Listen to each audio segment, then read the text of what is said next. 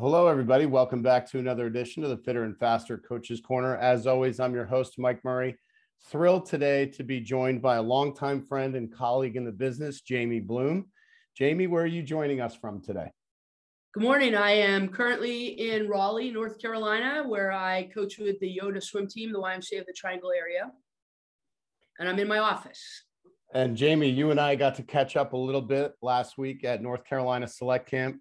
To our audience who is watching this on YouTube, I apologize for my lack of haircut.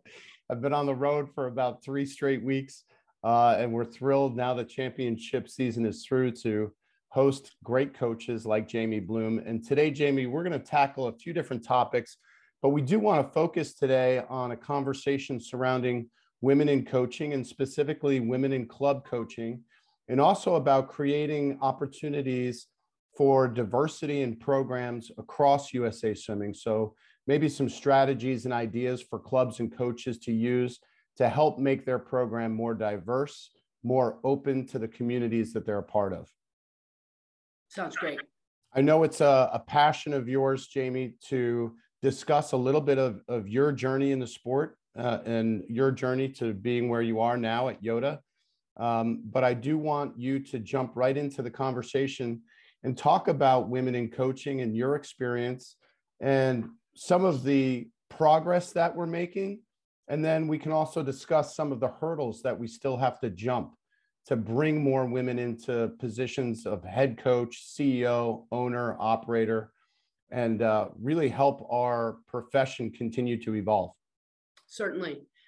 Thanks, Mike. So, I've been coaching for a long time, 40 years actually. And I think, it's interesting. There's a lot of topics that we talk about. And for me, talking about women in coaching has been a thing for probably the last 15 or so years, but we didn't really ever do anything about it. Like we just got a group of people in the room and we said, oh yeah, la, la, la, we don't have a lot of women in coaching.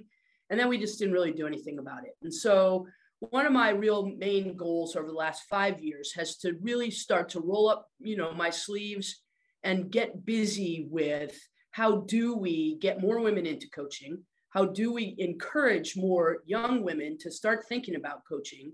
And, let's finally do something about it. I think I'm in a place where I feel comfortable with my style, with my philosophy. I like to think of myself as a mentor. But I've publicly said I want to be a mentor and I want to help get more women into coaching. And like I said, have young athletes see themselves as, oh, I could do that. I could become a coach, not just young girls, but, young male swimmers as well. So the question is, how do we do that? And, one of the big issues today, and maybe it's not today, maybe it's just that I've finally reached a point of maturity where I understand it, is that kids coming out of college, they don't want to be coaches because coaches don't make a lot of money. They want to go places where they can make 6 figures and, pay off their student loans if they have them in some reasonable amount of time. So I think that that's one of the biggest issues right now with getting some of these young people to think, oh, coaching is something that I really want to do. Jamie, you've been a coach on our national junior team staff for USA Swimming. You've held some major positions of leadership within our sport, whether it's at the LSC level, the zone level, or at the national level. When you were a young assistant coach, when you were coming up in the business, what were some of the things that you did to help elevate your status to maybe get yourself that next step from just starting out as a coach, a young woman in coaching, to now becoming the lead coach of a nationally recognized club with high-performing athletes, high achievers? Talk about your step-by-step progression to where you are now. All right. So I think first and foremost, I've been really fortunate to have good people leading me, whether that be a head coach or, I started out in a school district, a department chair, an assistant principal, even a principal. I think that I've always worked for a club that it was institutionally owned. So we had parents who were and we still do, who sit on advisory committees. And they thankfully didn't have to deal with things like hiring and that sort of thing. They mostly had the opportunity to guide and to help and to make recommendations. And so I've been fortunate really to be involved with those kind of folks. The other thing is that I have always been a person who's wanted to jump in. And so that's what I've done. You know, if there was an opportunity to get involved at the LSC level, then I took advantage of that. If there, you know, like my positions at the national team level have been manager positions. I've been a head coach of National Diversity Select, and I've been coach on a few zone camps, but mostly my, you know, big positions have been manager positions, and you simply apply for something like that. And then, you know, people, if you're lucky, you get selected. And then, you know, I've just been a hard worker.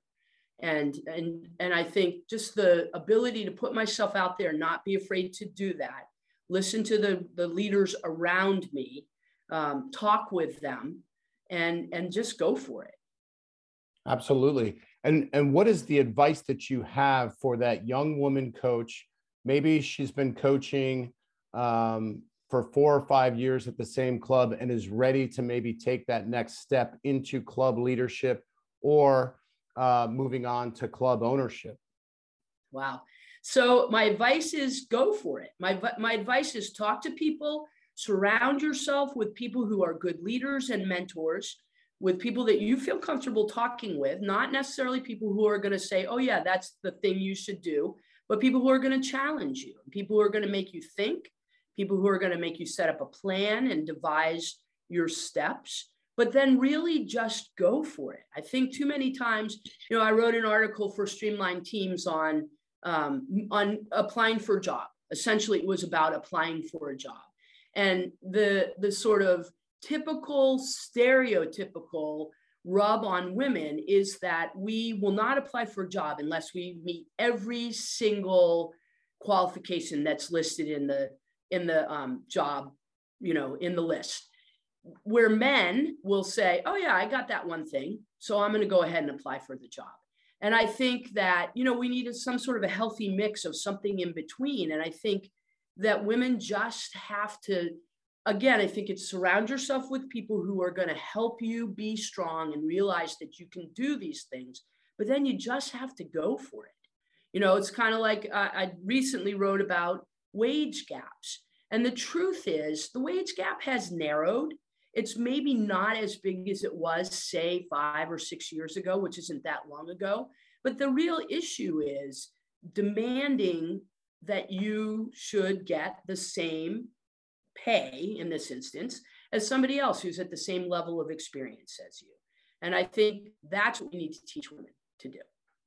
Well, that's what young girls need to learn to do. Well, thanks to women like you in the business and others who have started to help us close that gap with the tremendous jobs that so many have done. But now we're starting to see some breakthroughs happen at the NCAA level that don't seem to be mirrored at the club level, right? So We're seeing some great young women coaches start to be, as you mentioned in your article that I read, which was wonderful. What I took away from that article was you've got to be assertive, and you can't be afraid to put yourself out there. So we see women like Abby Bretthauer now at Princeton, the associate head coach. We see Danny Corman these past few years at Cal, and she was a tremendous head coach at MIT and has so much great experience. We're seeing Stephanie Junker from Louisville take a tremendous step forward. You know, so many coaches across the country at the NCAA level are doing this. Why are we having trouble maybe getting that same sort of footing at the club level? That's a great question. I think that, you know, at the club level, I think so much is dependent upon you. When you're at, and I've coached in the NCAA, you have a huge support system. You know, you're part of a department. You're part of a coaching staff, which the coaching staff seem to be getting bigger and bigger and bigger. And you have a really small audience. You know, you have a group of athletes somewhere from, maybe if you're a single gender team, you know, maybe 30 athletes, to if you if you're both genders, you might have, depending on the size of your roster, you might have up to 80 athletes. That would be a huge team.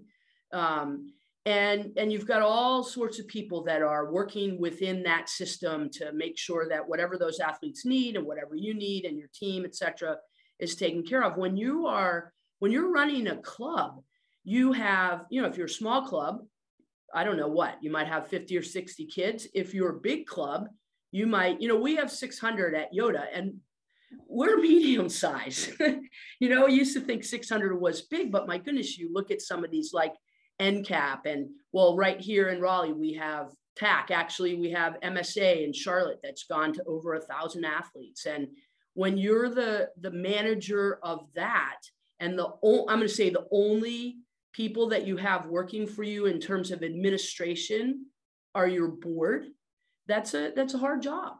That's a really tough thing to manage. I think with women, obviously, we end up with a lot of stereotypes with, does she have a family? Is she married? Does she have kids? Is she going to be able to give the time that's necessary to run this whole thing? And the truth is, yes, she is. She can. We can. And I think, we're starting to push against that a little bit. We're starting to see women who are getting through that a little bit and getting themselves into big positions. But I mean, again, I think that the whole thing comes down to who you surround yourself with. Wow. And yeah, who's your support? And when you become the leader of a club, do you go into the club and say, this is what I'm going to expect? These are the things that I want to have. This is how we're going to function and be successful. If I do this, are you going to fire me? Are you going to say, are you going to push back the whole time? Are you going, if I do these things, which of course, we're not saying if I do something unethical or immoral or illegal, obviously. But, I think that, again, women, we need to be bold and do and say those things. And then people will go, oh, okay, she's serious. She knows what she's talking about. This is our woman. I love it. And I love the attitude of, there's no reason why we can't be as successful as anybody else. I mean, why not put ourselves in a position where we can lead?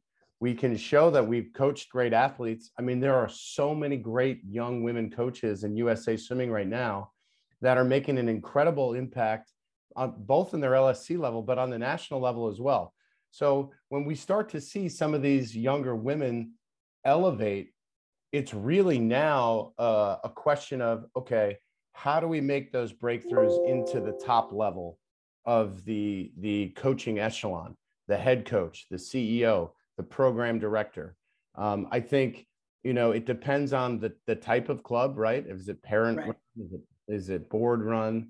What the situation is there?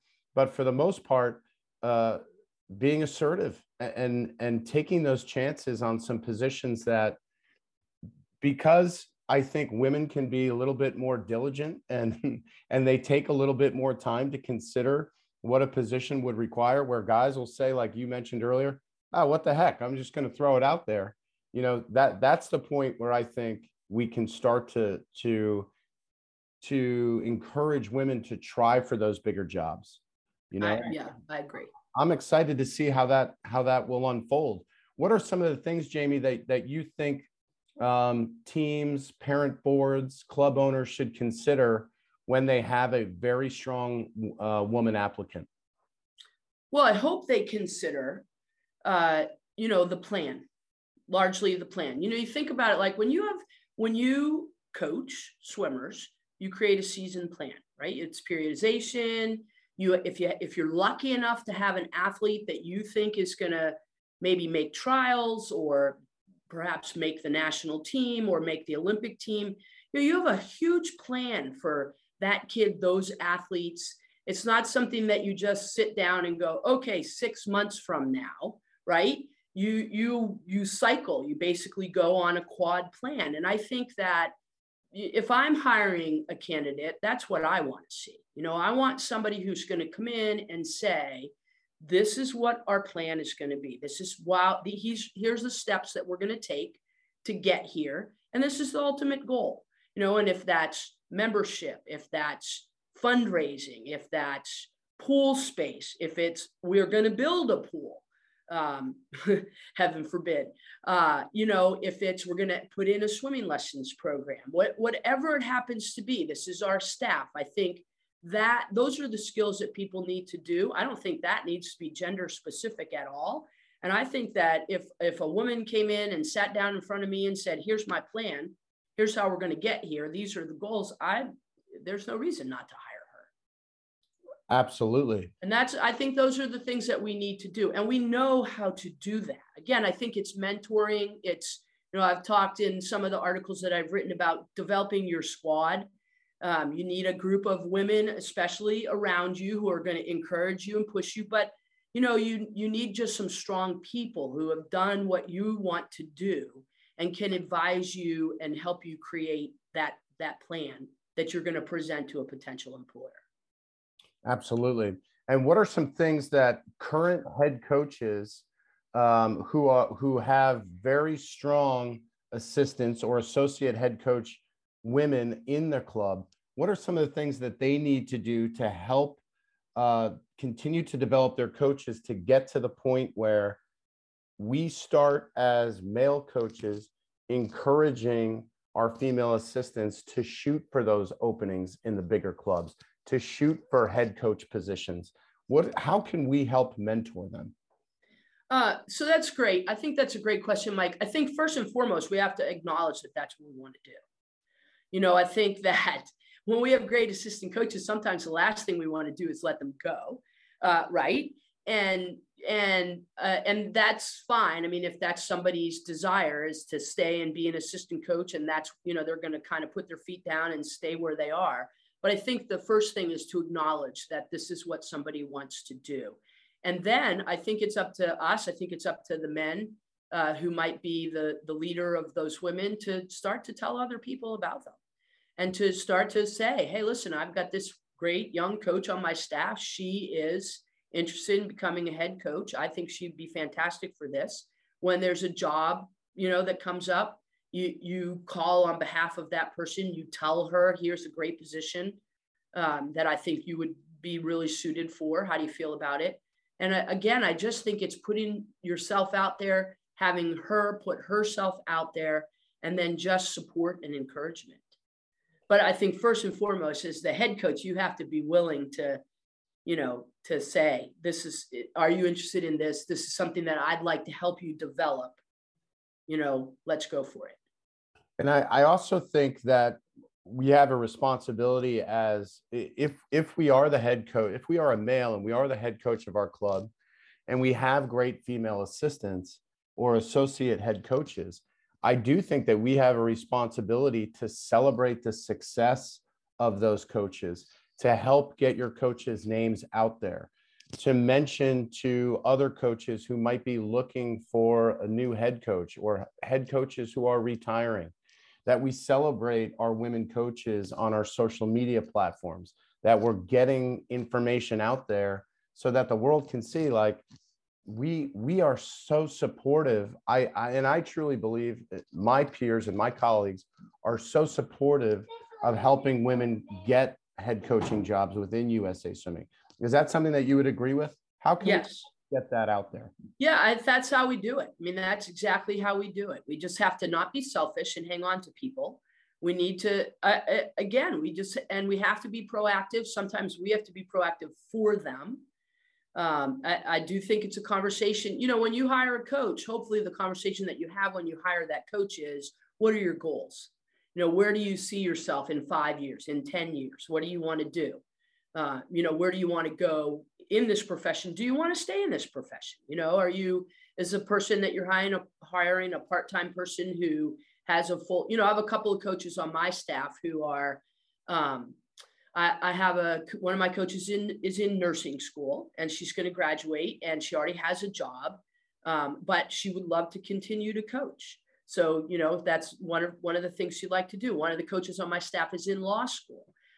His desire is to, go and fight the criminals and all that other stuff, but then take off his tie and his lawyer clothes and come and coach swimming.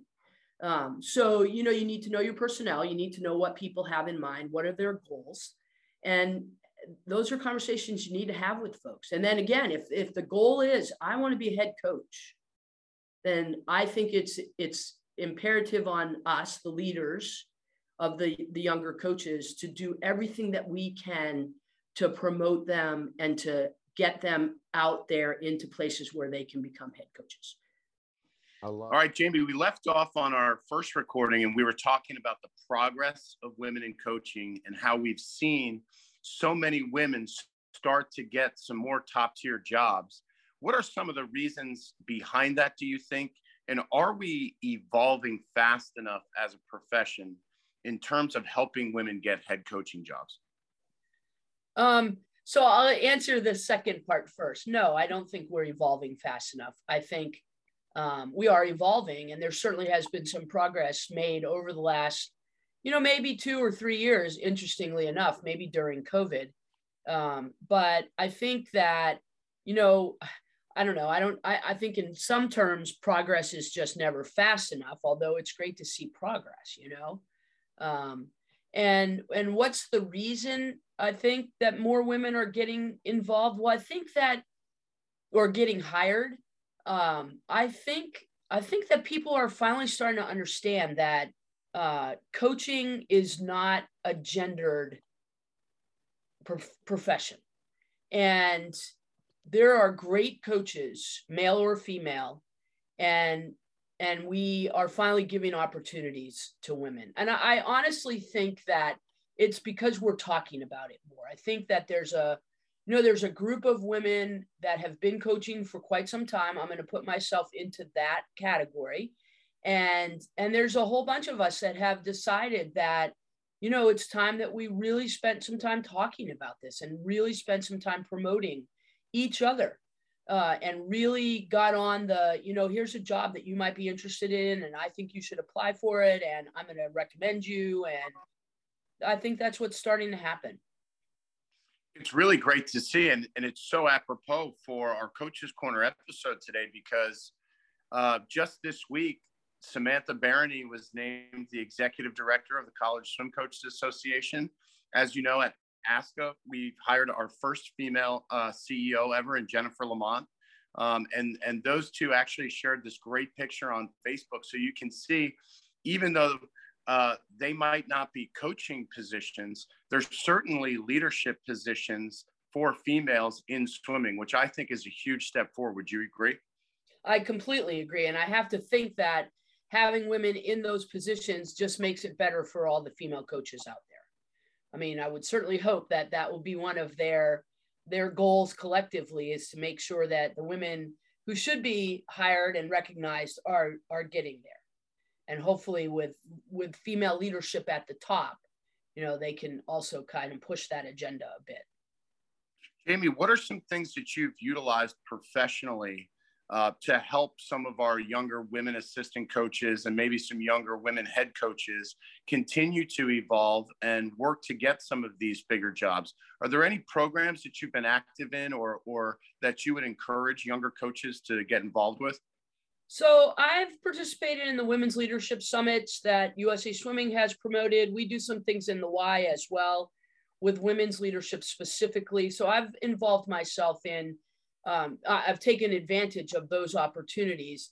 I also think that we, again, I said there's a group of women right now that are really proactively trying to get younger female coaches into the ranks. And one of the things that we're really encouraging all coaches really, but especially our female coaches to do, is to create themselves a squad, create a group of women that they can be mentored by, that they can grow through and with, and that can help them find positions, apply for positions.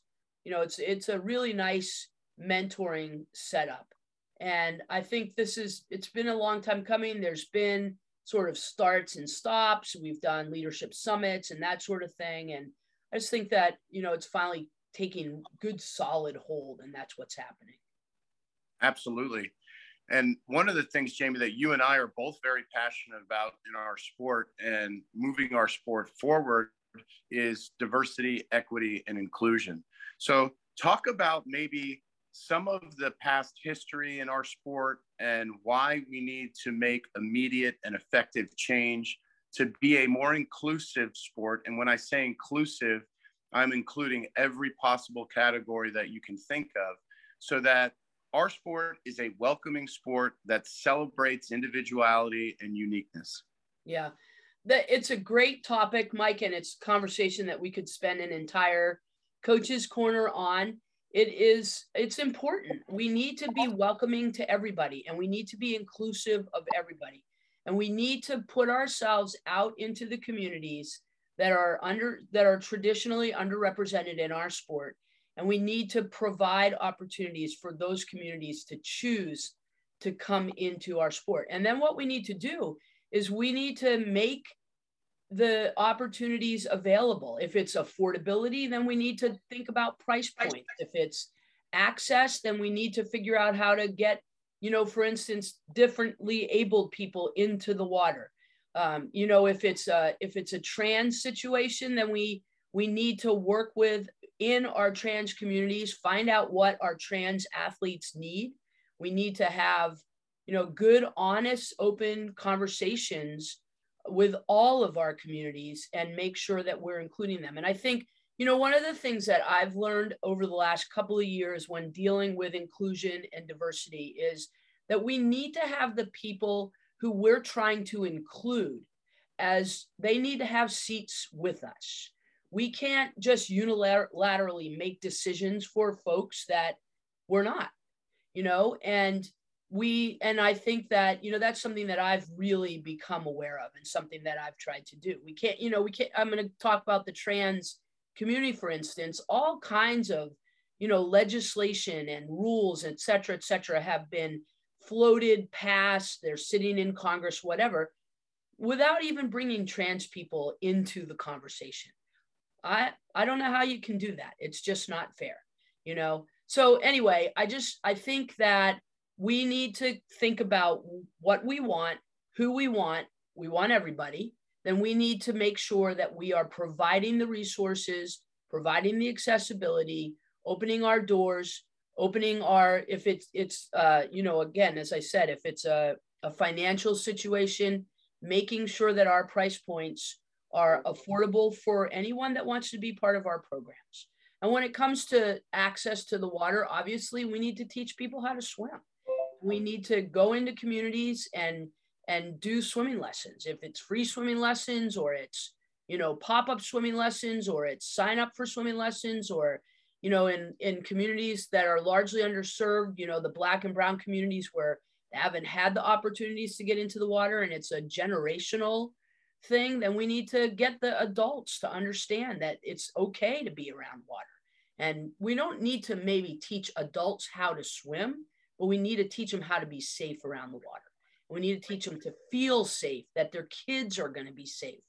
And you know this as well as I do. You talk to kids who come from generational fear of the water, and they're going to tell you fantastic stories that they've heard from their grandmother or their aunt or their mom, or some cousin that they, get to spend the weekends with or whatever, about some tragic thing that happened to them in the water. And we need to work within those communities to make sure everybody knows that they're going to be safe. It's going to be okay.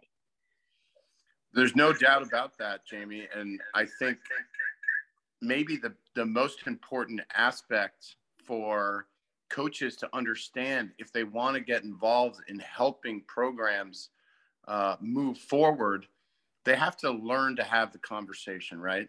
And one of the things that I find is that there's so many great just human beings, right, in our profession, but they're uncomfortable with the vocabulary. They're uncomfortable with how to talk about the situation. How do we help educate coaches in understanding that, look, there are some times where you're going to say the wrong thing, but if you have the right intent, there are people willing to listen. You know, it's not as much a cancel culture as everyone thinks it is at times. Right. People just need to be educated on how to talk about these issues. And, you know, whether it's older coaches who would like to help, but, you know, generationally, there are differences. We need to help open that door for them to have that discussion. I know you're not going to have the right answer, but what's your opinion on how we help people do that? Well, I mean, my opinion is that people need to be willing to learn to do that. So that's the first step. You know, you've got to be willing to educate yourself. You've got to be willing to work on your own, I'm going to just say biases. You've got to be willing to get yourself involved and find the resources that will help you first before you can, you know, step into anybody else's space. And, you know, it's the same. It's kind of, you know, think about the kid. Again, I'm going to go with trans or the LGBT athletes who come to a coach and say, Coach, you know, I think I'm gay, or I think I'm trans, or I know I'm trans, and I can't talk to my parents. You know, they're going to kick me out of the house. I feel like I have no support, et cetera, et cetera. And, you know this, we are oftentimes one of the few people that athletes feel like they have, you know, that they can have confidential conversations with.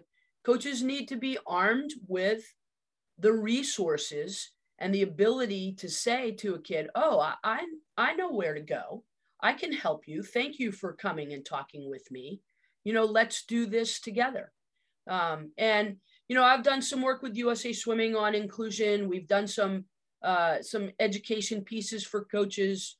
Everybody's well aware that the coaches education is coming out here in the fall.